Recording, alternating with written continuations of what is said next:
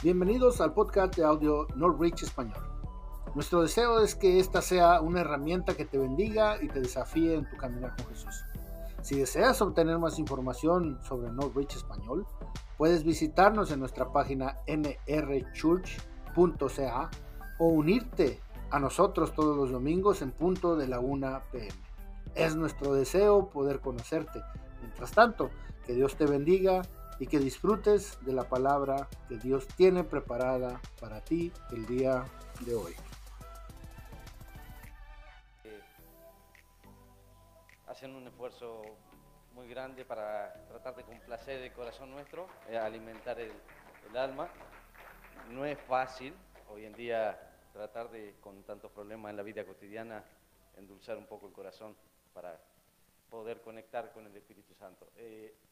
Queríamos agradecerle a todas las personas que pudieron colaborar con lo que es el tema de las despensas, lo cual la sugerencia de la hermana Minerva de crear el fondo cada 2 semanas para cualquier integrante que necesite obviamente se postula uno por cada 2 semanas, pero en caso de que no lo necesite se lo puede pasar a alguien que requiera más ayuda. Uno de los anuncios que queríamos comentarle es el buen trabajo de mi hermano Joaquín acá, que está próximamente la primera reunión de jóvenes, el día 26, sábado 26. Desde ya, cualquier ayuda que necesite de nosotros, que cuente con eso. A la 1, me está diciendo, va a ser en este establecimiento, en la iglesia, el sábado 26 a la 1, ¿sí? ¿Estoy en lo correcto? De 1 a 3, me dice Joaquín, me está corrigiendo. Después, una preocupación es que aquella cajita que tenemos allá, la urna, que es donde a veces la gente suele poner su colaboración, se mueve para todos lados. Hoy les recomiendo que miren hacia aquel lado donde está esa lamparita maravillosa. Allá tienen esa urna divina que, bueno, ya como todos saben hay 2 sistemas. Uno puede ser por e-transfer o con cash en caso de que quieran colaborar. Y no queda más que presentar a nuestro queridísimo pastor y agradecer, bueno, la bendición de tenerlo a él como amigo y como pastor. Es un placer escucharlo, lo que el Señor le pone en su corazón.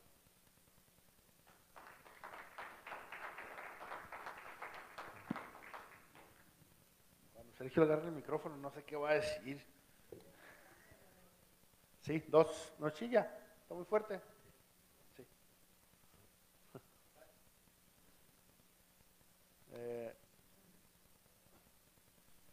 Bueno, 5 minutos. 5 minutos. Voltea al que está a tu lado y dile que se mira bonito ahora, pues, porque están así como muy serios. Sí se bañó y se arregló. El que está a tu lado se bañó en la mañana, se levantó temprano, se metió a la regadera, se maquilló. Los que se maquillan, yo no me maquillo, yo no necesito, yo soy bello por fuera ya. Que voltea al que está a tu lado y dile, te miras bien hoy. Pero díselo pues. Díselo pues, dile, te miras bien hoy.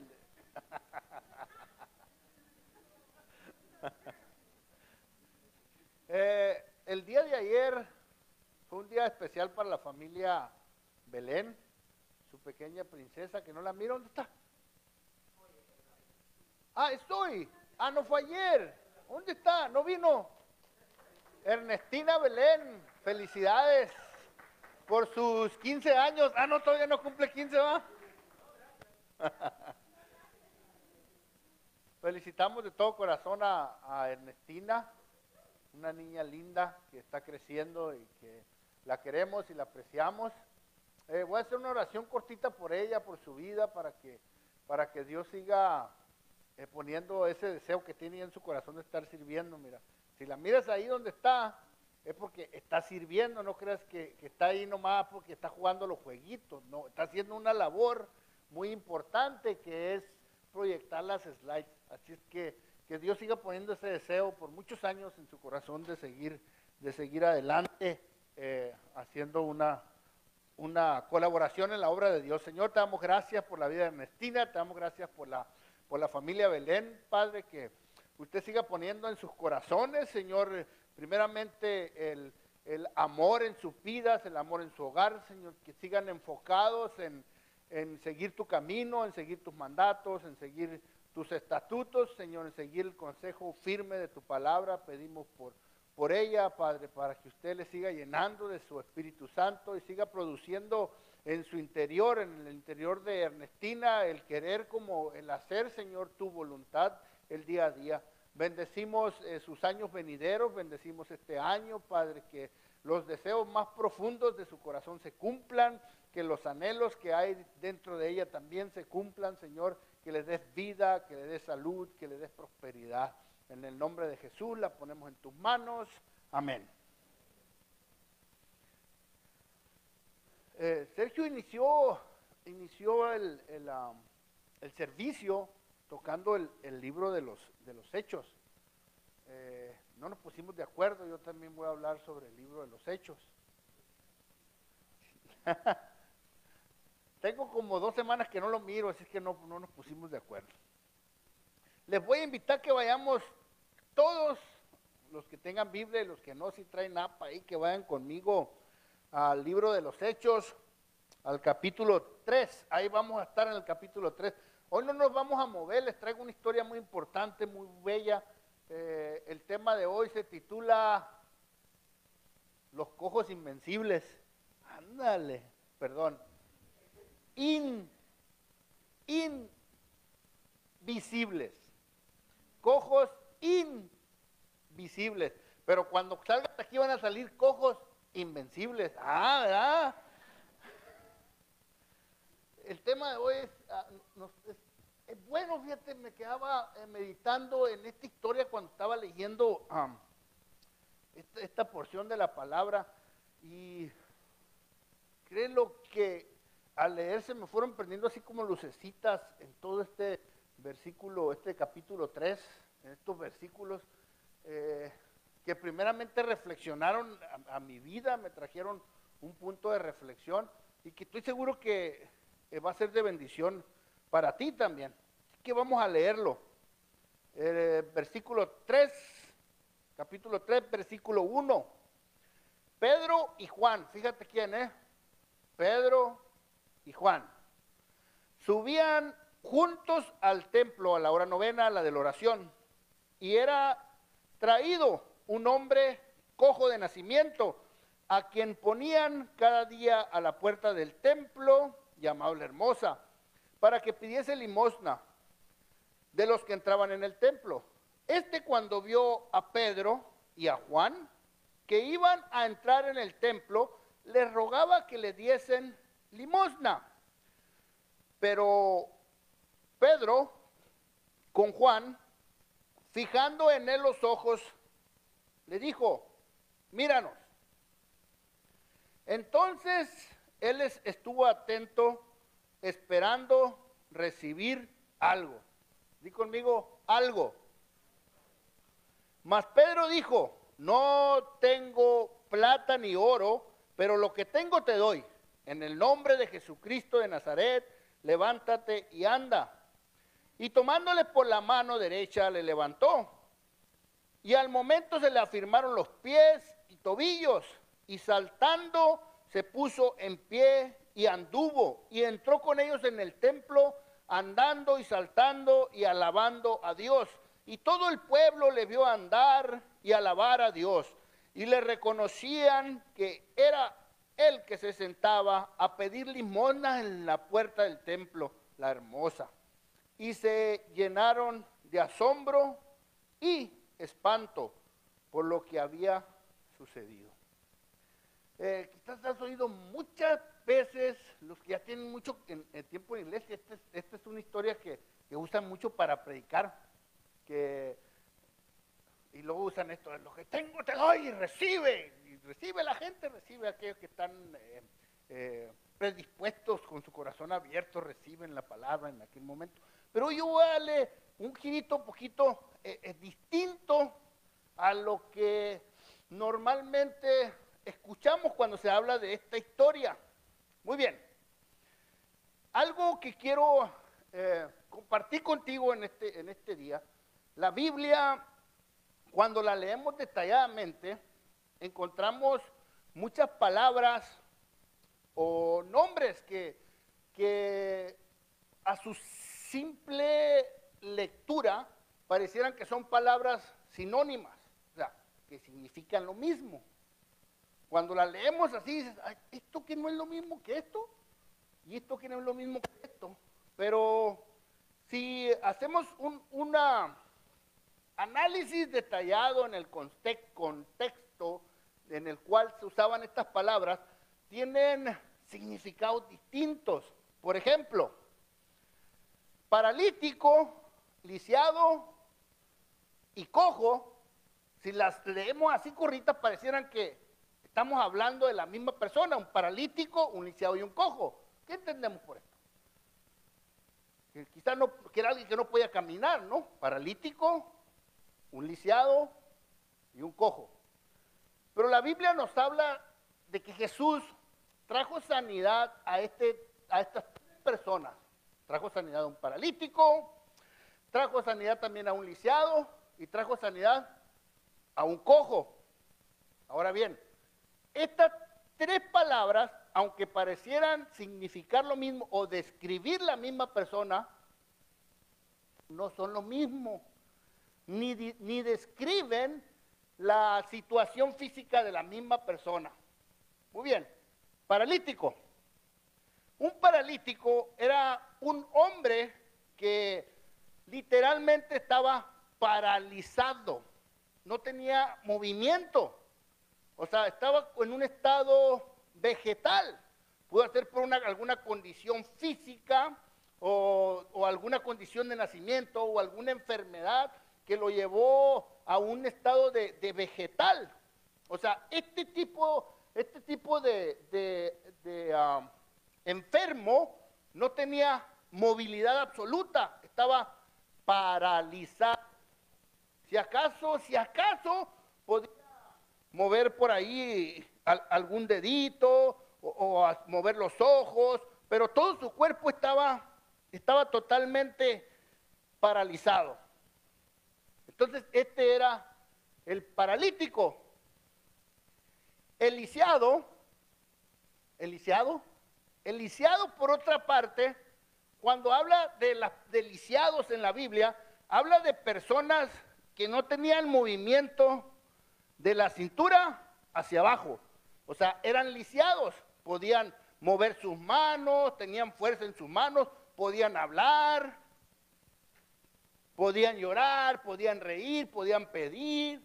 O sea, eran personas que solamente la parte inferior de sus extremidades carecía de movimiento.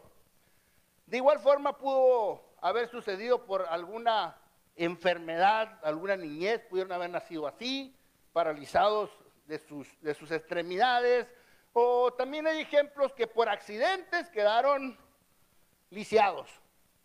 Está el ejemplo de Mefiboset. Mefiboset era un pequeño que a su escasa edad, no hay una edad exacta, pero era un bebé, era un niño. La niñera lo toma porque quieren venir a exterminar la familia del rey Saúl después de que el rey Saúl había caído en batalla. Entonces la niñera toma al niño, sale corriendo. Cuando va corriendo se tropieza con una piedra, cae arriba del niño y ¡pum! Se le quiebra la cinturita al niño y queda lisiado de sus pies. Entonces esos eran los lisiados, los que no tenían movimiento de aquí hacia abajo. Los cojos, que es el hombre o es no el hombre de nuestra historia, estos eran diferentes.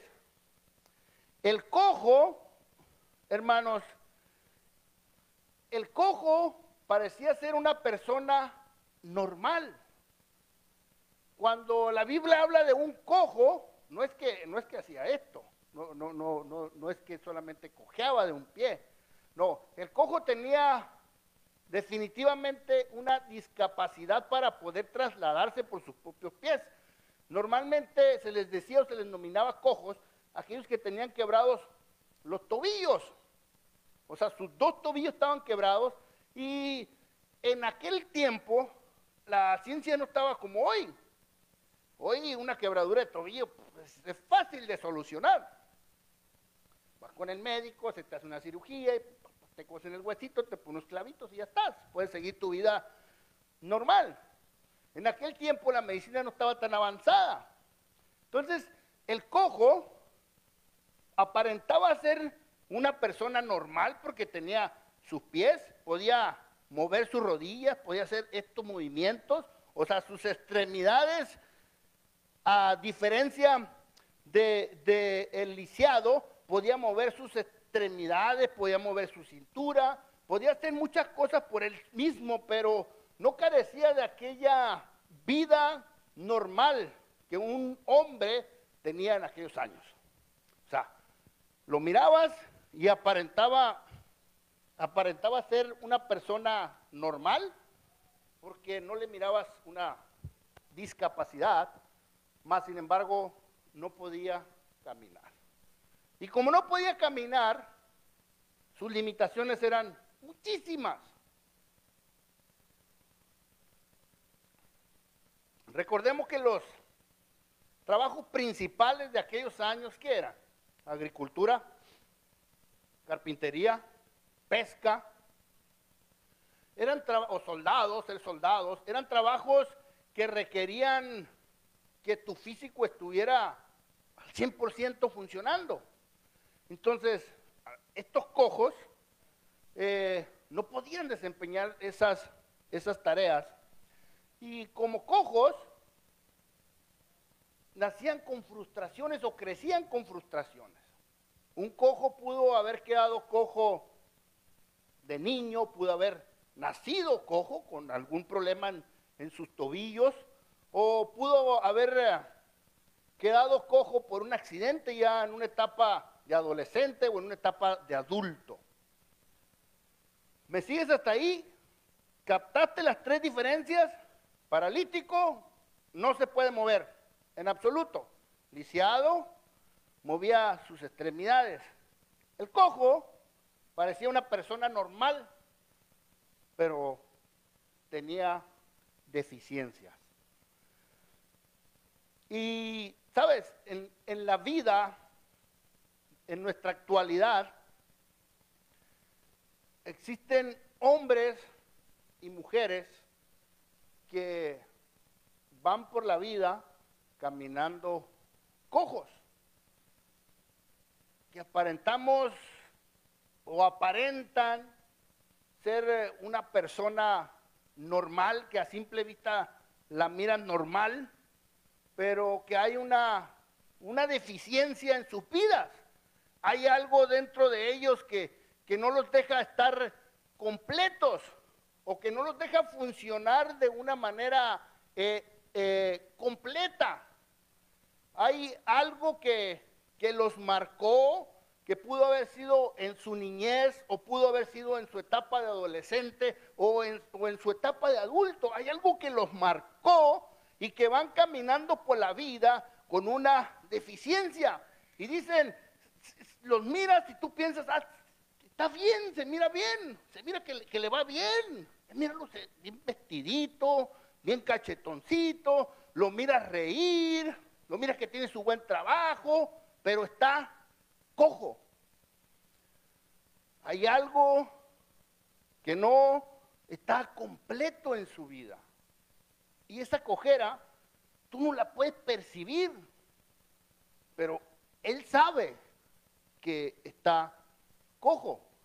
Puede ser que tú digas, estoy aquí en este país, tengo todo, tengo salud, tengo trabajo, pero si tan solo pudiera arreglar esa parte de mis papeles, si tan solo pudieran llegar mis papeles, entonces sí yo sería completo.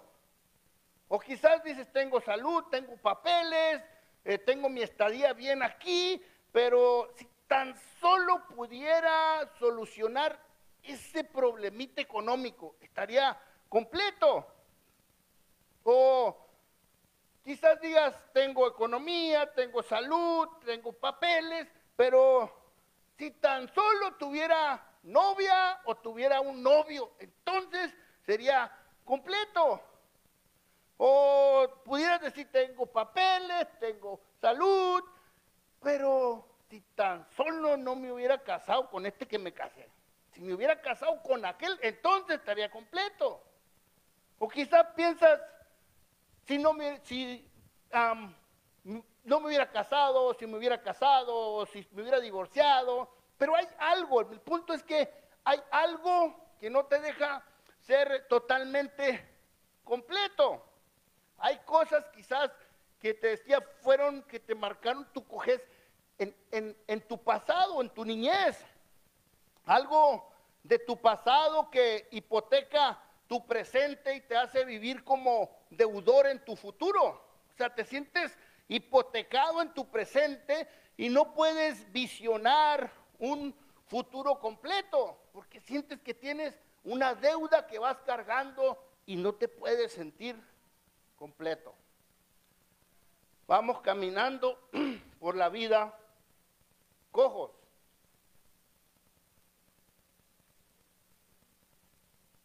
El hombre en nuestra historia estaba en esa situación.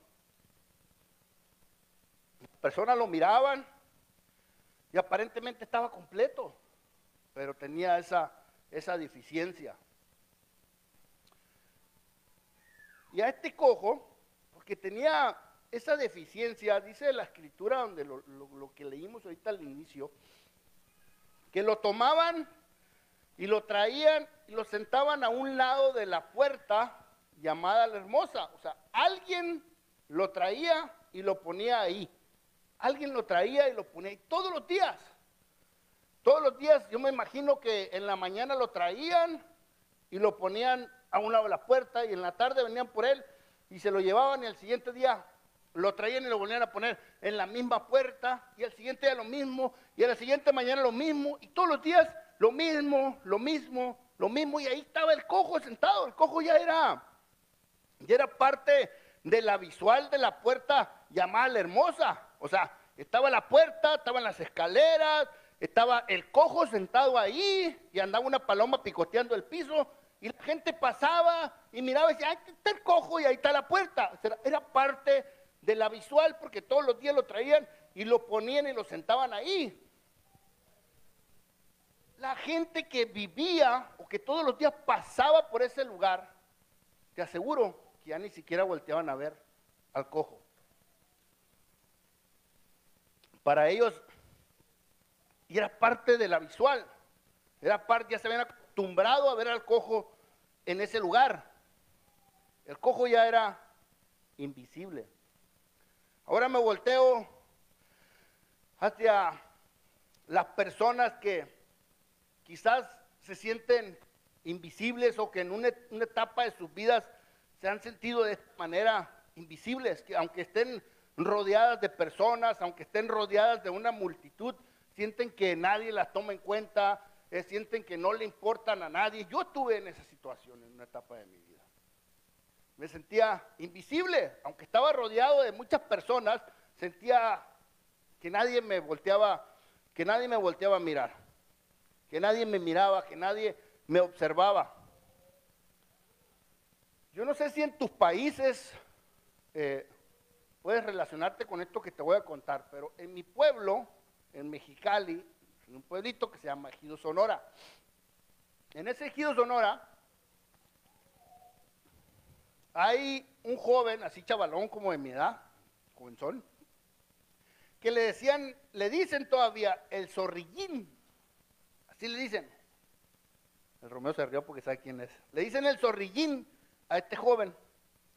Este Zorrillín lo miras caminando por las calles del pueblo con su pelo largo y duro así, flaco. Siempre anda sin camisa y con un pantalón que se le cae, y sin cinto y sin zapatos. Y aunque esté como esté el clima, así anda, y siempre camina así. Y ahí anda el Zorrillín. Y llega a los botes de la basura y se fija en los botes de la basura a ver qué agarra. Y toda la gente del ejido ya no lo miran. Porque ya es parte de la visual del ejido.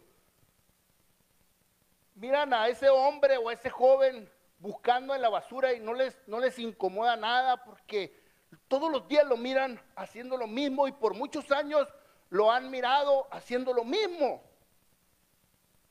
Se volvió parte de la visual. O sea, para el ejido o para el pueblo, él es un invisible. Nadie se pregunta qué es lo que sucede con él, por qué está en esa situación, por qué anda con el cabello largo, por qué siendo tan joven está en esa condición de estar buscando cosas en la basura o de ir a dormir en la puerta de la tienda llamada La Sorpresa, porque ahí duerme.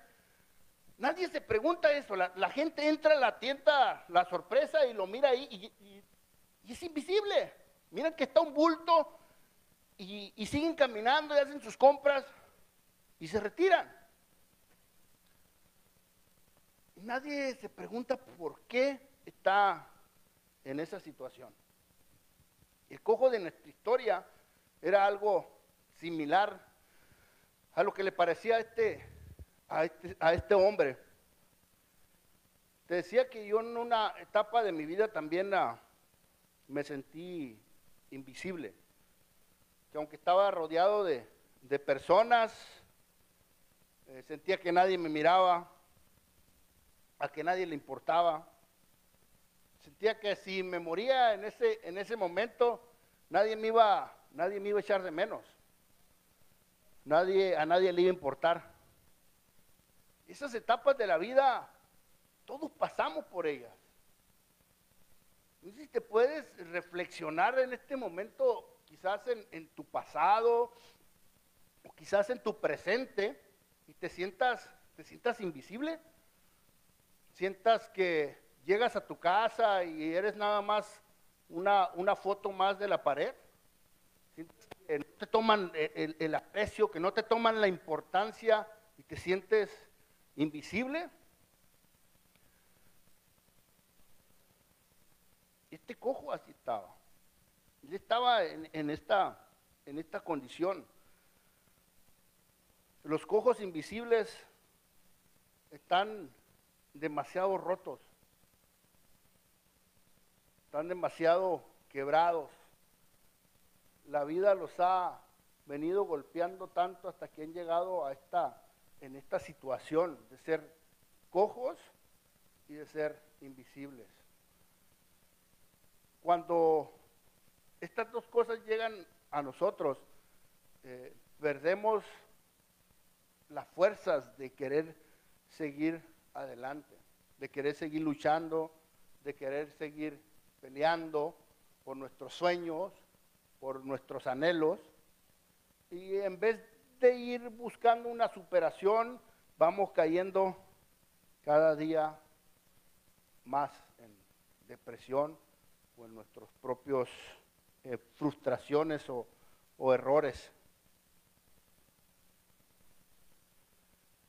El cojo de nuestra historia, dice la Escritura, que todos los días lo traían y lo ponían en la puerta, llamada la Hermosa.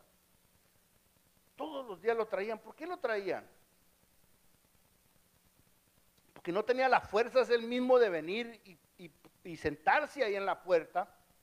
Alguien tenía que traerlo.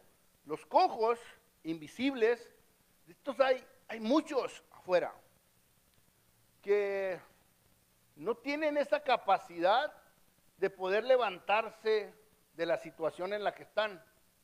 Esa es una de las razones por las cuales Dios instituyó a la iglesia.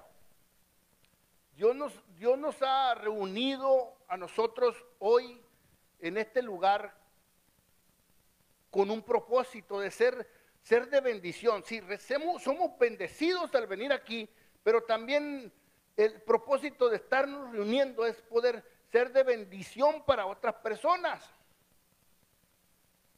Eso no debemos de perder esa visión como iglesia. Ahora me estoy dirigiendo a nuestra congregación, que reflexionemos que gente afuera que van caminando por la vida cojos e invisibles. Eso se sienten ellos así. Se sienten cojos y se sienten invisibles, y tú los miras reír y tú dices, los miras en un buen carro y piensan, no, es que no tiene necesidad, pero tú no sabes realmente cómo está su situación por dentro. El cojo de nuestra historia, dice la Biblia, que todos los días lo traían y lo ponían en la puerta. En la puerta lo ponían. No lo ponían abajo en las escaleras, no, lo ponían a un lado de la puerta. La puerta es una etapa de transición en la vida del ser humano. Aquellas personas que están en la puerta pueden ver lo que está hacia adentro, pero también están viendo lo que está afuera. Ahora me dirijo a aquellos que ya estamos en la iglesia y que no hemos logrado generar este compromiso con Dios, que estamos parados en la puerta, que miramos lo que sucede aquí adentro y nos gusta lo que sucede aquí adentro, pero que no hemos tomado la decisión de abrir la puerta y pasarnos realmente a lo que sucede aquí adentro, porque tenemos la visión de estar mirando todavía lo que sucede afuera y nos gusta y nos llama la atención lo que sucede afuera. Estamos parados en la puerta. Sabemos que es bueno lo que sucede acá. Sabemos que es bueno para nuestras vidas. Sabemos que va a generar cambios importantes en nuestro presente de una manera personal, en nuestro presente de aquellas personas que nos rodean, y va a generar un legado diferente a nuestras generaciones. Pero ahí estamos, en la puerta. No tomamos la decisión de abrir la puerta y entrar hacia adentro. La puerta es un estado de transición en la vida del hombre. Nosotros estamos aquí, hoy, dentro, pero hay gente afuera que ni siquiera se puede acercar a la puerta porque están tan cojos, y no solo cojos, se sienten invisibles, se sienten que a nadie le importan, se sienten, como decimos, un cero a la izquierda, y no tienen la fuerza ni la voluntad de poder venir a acercarse a la puerta. Nos necesitan a nosotros para ir y tomarlos de la mano y traerlos a la puerta, a que se pongan en esa encrucijada de la vida, de que ellos tomen una decisión, que miren lo que sucede aquí, que se quiten esa venda de los ojos, que esto no es solamente religión, que esto no es solamente venir y ponernos un arito, sino que es algo mucho más allá, algo mucho más profundo, algo mucho más importante, que genera cambios en nuestras vidas, que nos quita cojeces en nuestra propia forma de ser, que nos abre nuestros ojos espirituales a un estilo y una forma de vida diferente, pero no tienen la capacidad ellos mismos de acercarse a pararse a la puerta y mirar qué es lo que sucede adentro. Es nuestra tarea. Es nuestra tarea de la iglesia. Jesús lo dijo, lo dejó estipulado en su gran comisión. Por lo tanto, id y haced discípulos. Por lo tanto, id, el hecho de ir es de accionar, de ir hacia afuera, de ir y buscar, de ir y proclamar. Tú no sabes lo que están pasando las personas. Yo estaba cojo y era invisible. En el momento en que un carro se detuvo y me dijo, ¿a dónde vas? En realidad no tenía ningún rumbo a dónde ir. Pero la mirada de ese hombre enfocando su retrovisor y mirándome fijamente a los ojos y diciéndome, ¿no estás cansado de vivir así? Me hicieron reflexionar en esa etapa de mi vida. Es que en realidad estaba cansado. Estas palabras quedaron en mi mente hasta el día de hoy, cambiaron mi pasado, mi presente y mi futuro. Todo por unas palabras de un hombre que me hizo reflexionar, que me presentó una opción llamada Jesús, que me dijo, tu vida puede ser distinta. Cojo, invisible en esa etapa de mi vida. Pero alguien valiente me dijo, hay algo diferente que te puede cambiar. A veces nosotros juzgamos o etiquetamos a las personas y creemos que por su apariencia no pueden o no necesitan de Dios. Pero la realidad es que todo ser humano necesitamos de Dios. El cojo estaba sentado a la puerta y dos hombres, uno llamado Pedro y el otro llamado Juan, caminaban por ahí. Ahora te voy a hablar de Pedro y de Juan. Ya voy a terminar para que no te duermas. Pedro y Juan iban caminando, el cojo estaba ahí, no vino solo, lo trajeron, lo pusieron ahí, porque no tenía la fuerza suficiente de venir y pararse en la puerta. Y vienen estos dos hombres, Pedro y Juan. ¿Quién era Pedro y quién era Juan? Pedro y Juan eran apóstoles de Jesús, habían caminado con Jesús. Pero ahora, ¿cuál era realmente la personalidad de Pedro? ¿Quién realmente era Pedro? ¿Y quién realmente era Juan en su persona? Pedro era un hombre aguerrido, un hombre aventado, un hombre fuerte de apariencia, un pescador que no le tenía miedo a nadie ni a nada, que cuando Jesús dijo es necesario que me apresen, dijo Pedro, jaja, Señor, sobre mí van a pasar antes de que te tomen. Y cuando vinieron por él, Pedro sacó la espada y ¡pum!, le mochó la oreja a uno. También vemos a un Pedro que muchos juzgan su fe o ponen entre paréntesis su fe, pero para mí es un hombre de fe porque fue el único que bajó de la barca y caminó en el agua. Eso demanda una fe grande. Entonces, Pedro era un hombre aguerrido, era un hombre valiente y era fe. Pedro estaba lleno de fe, a Pedro le decían pum, y Pedro daba el paso y vámonos, caminamos. Y Juan, la personalidad de Juan era pasivo, Juan era tranquilo, a Juan le gustaba pasar tiempo abrazado de Jesús.